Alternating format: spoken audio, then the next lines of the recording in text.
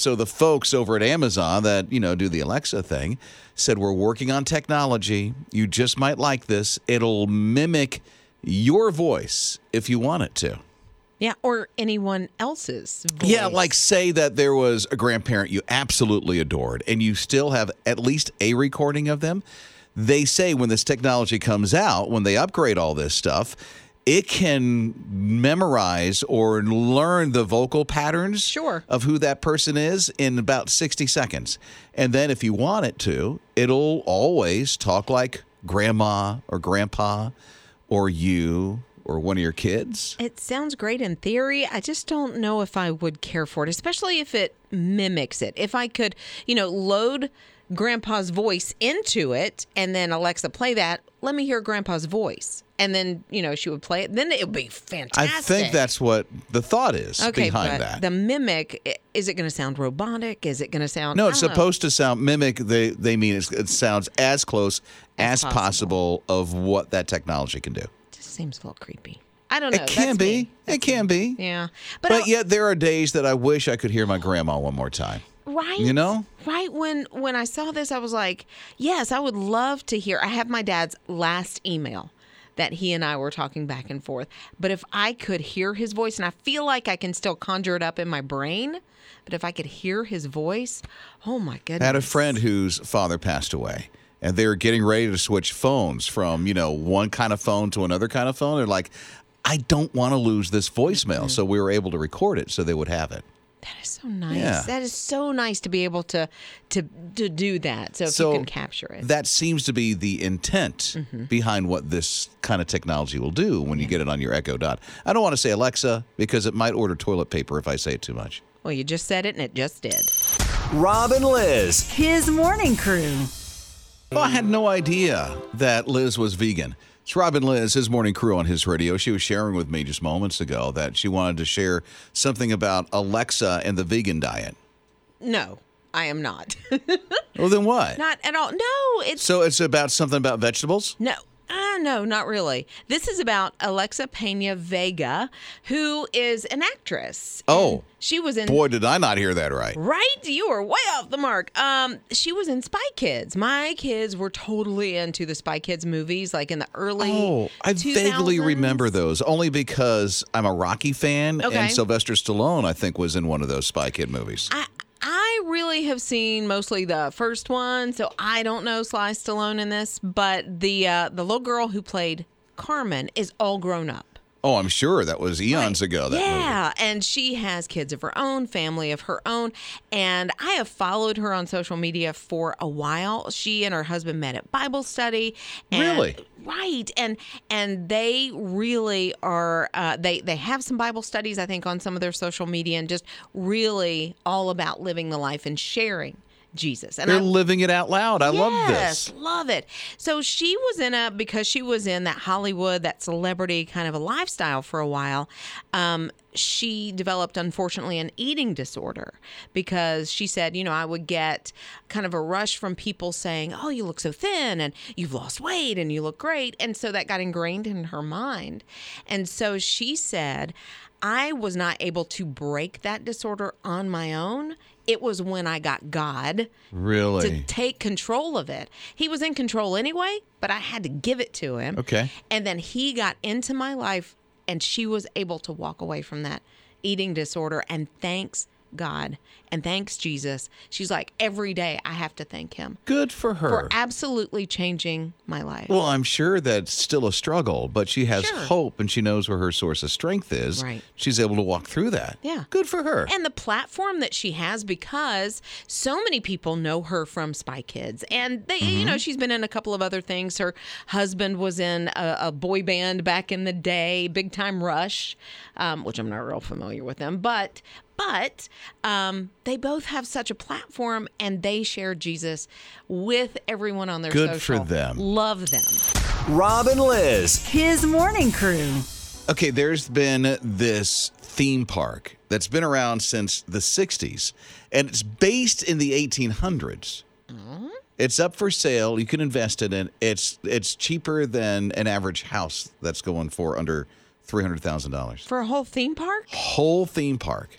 Okay, roller coasters and everything. Based in the 1800s, it has 2 cabins, a grist mill, a schoolhouse, a general store, a blacksmith shop, a jail, the world's tallest roller coaster. No, there's no roller coasters. Well, good. It's just this little town. Man, And it's a theme park. I'm going to show my ignorance a little bit. What is a grist mill? It's a mill full of grist.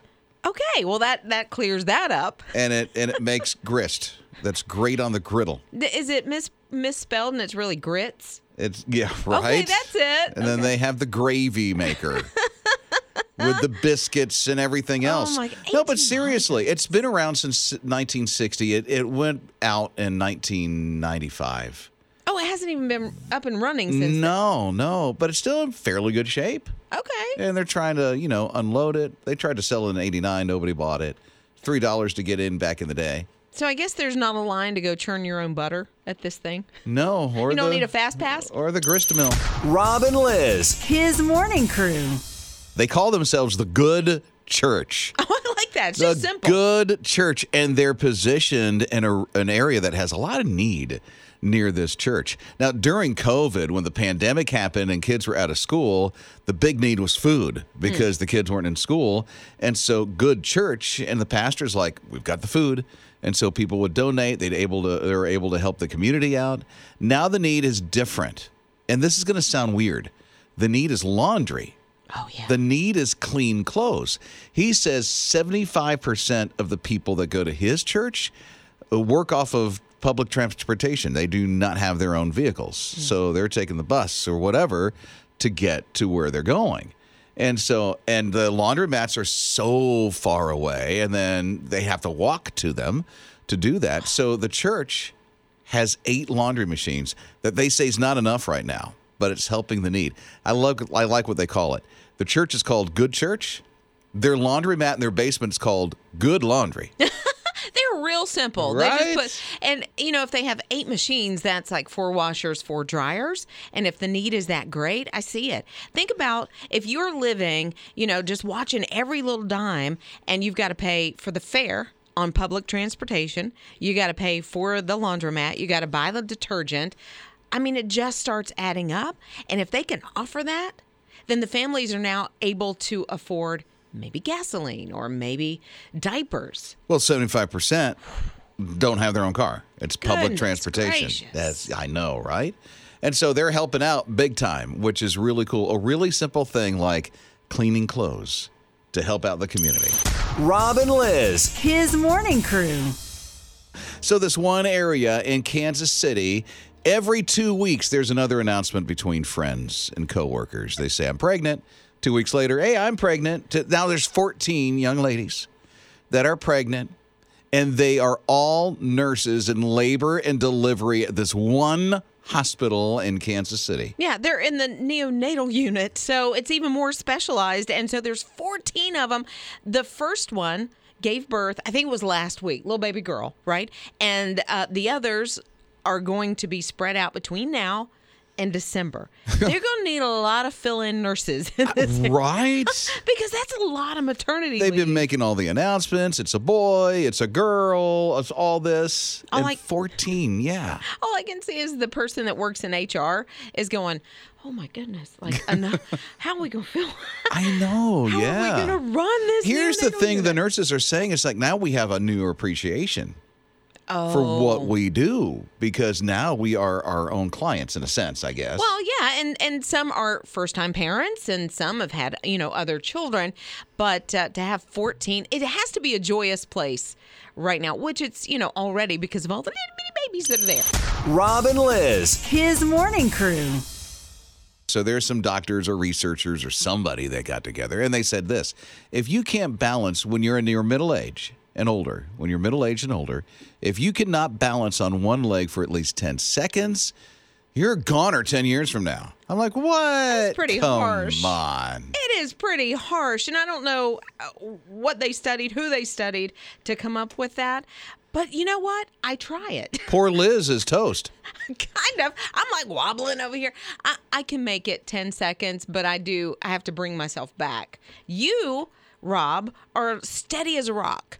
Like, he put the leg up, he stood on the leg, I move my leg all over the place. did the tree pose, did the Yeah. yoga poses. It's easy. I don't have a problem with it. I don't have an issue. I guess I have good balance. But I mean, there's also people like between my two sons, one just doesn't have that great of balance.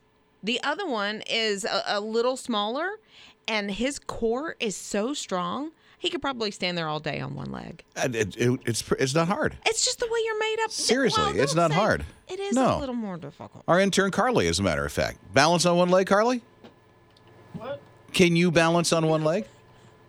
Yeah. She Yeah, didn't see? try. She didn't try. You didn't She try. can do it. She can do it. Well, we're gonna Jake, our see. producer, Jake. Yes. Yeah, I 30, timed him. 30 seconds. As a matter of fact, Ninja can balance on one leg. I can. See, Yeah, all day long. I think Ninja could stay on one leg. but sure, they're young. That's okay. yeah. But I mean, you still should be able to balance on one leg. Yeah, and now some of these doctors and physicians that are saying if you can't balance on one leg in your middle age, 10 years from now you might not be here, but they're saying they should put that in exams.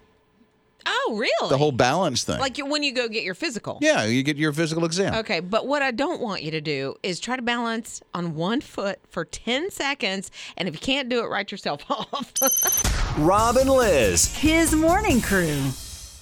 A lot of parents evidently want kids to play an instrument more so than I thought. I read something Okay. that's talking about like 82% want their kids to play an instrument. Piano, guitar, that's nice. Yeah, the number one thing they really want them to play, drums. What parents are these people talking to? I'm like, Come on. I have a brother-in-law that when we had our boys was like, I'm going to get you all the toys that make the most noise and have the most pieces.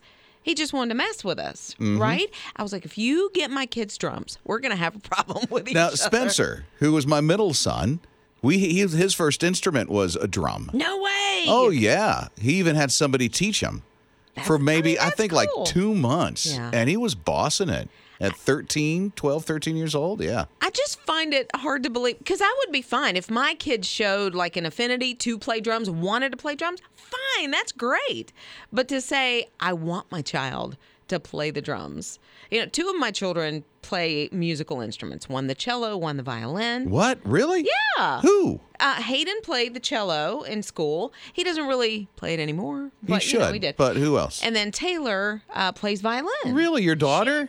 Does. I had no idea. The stringed Yes. instruments. She was in like praise and worship band at church, and did it in the I orchestra can't in go. school. I'm looking forward to the Philharmonic Orchestra with Taylor and Hayden now. Rob and Liz. His morning crew. When my boys were little, we used to Rob and Liz. His morning crew. Sickles. His morning crew with Robin Liz, his radio. Oh, so cool and refreshing this time of year for a yeah. popsicle. It's been so, especially now. I mean, triple digits in a lot of areas throughout the country. Sounds good right now. Yeah, having a pop. It's human now when you walk Yeah. outside. It's like a washcloth just hit you in the face. Like a. Makeup slides right off. Yeah, First world problems. I know. So, okay, let me ask you this. This is quite the mashup. Did I say that right? Mashup, yeah. Quite the mashup between the popsicle and a condiment. What brand of ketchup? I'm going to ask Liz this. What brand of ketchup is in your refrigerator? Usually it's Heinz. Heinz? Yeah. There's a French's Oh, okay. ketchup too, right? Sure. So French is coming up with the Frenchsicle, which is a tomato or ketchup flavored popsicle. That is gross. They're out like at pop-up locations in Canada, like Toronto. So if you know anybody who's vacationing or have a friend or family in Toronto, they might want to try this today just to see how it is. But it's seriously, a ketchup-flavored popsicle. I like and I understand the sweet salty thing, like salted caramel. Delicious. Really? But ketchup popsicles? Yeah. If anybody ever says, oh, go to Canada for the food. No,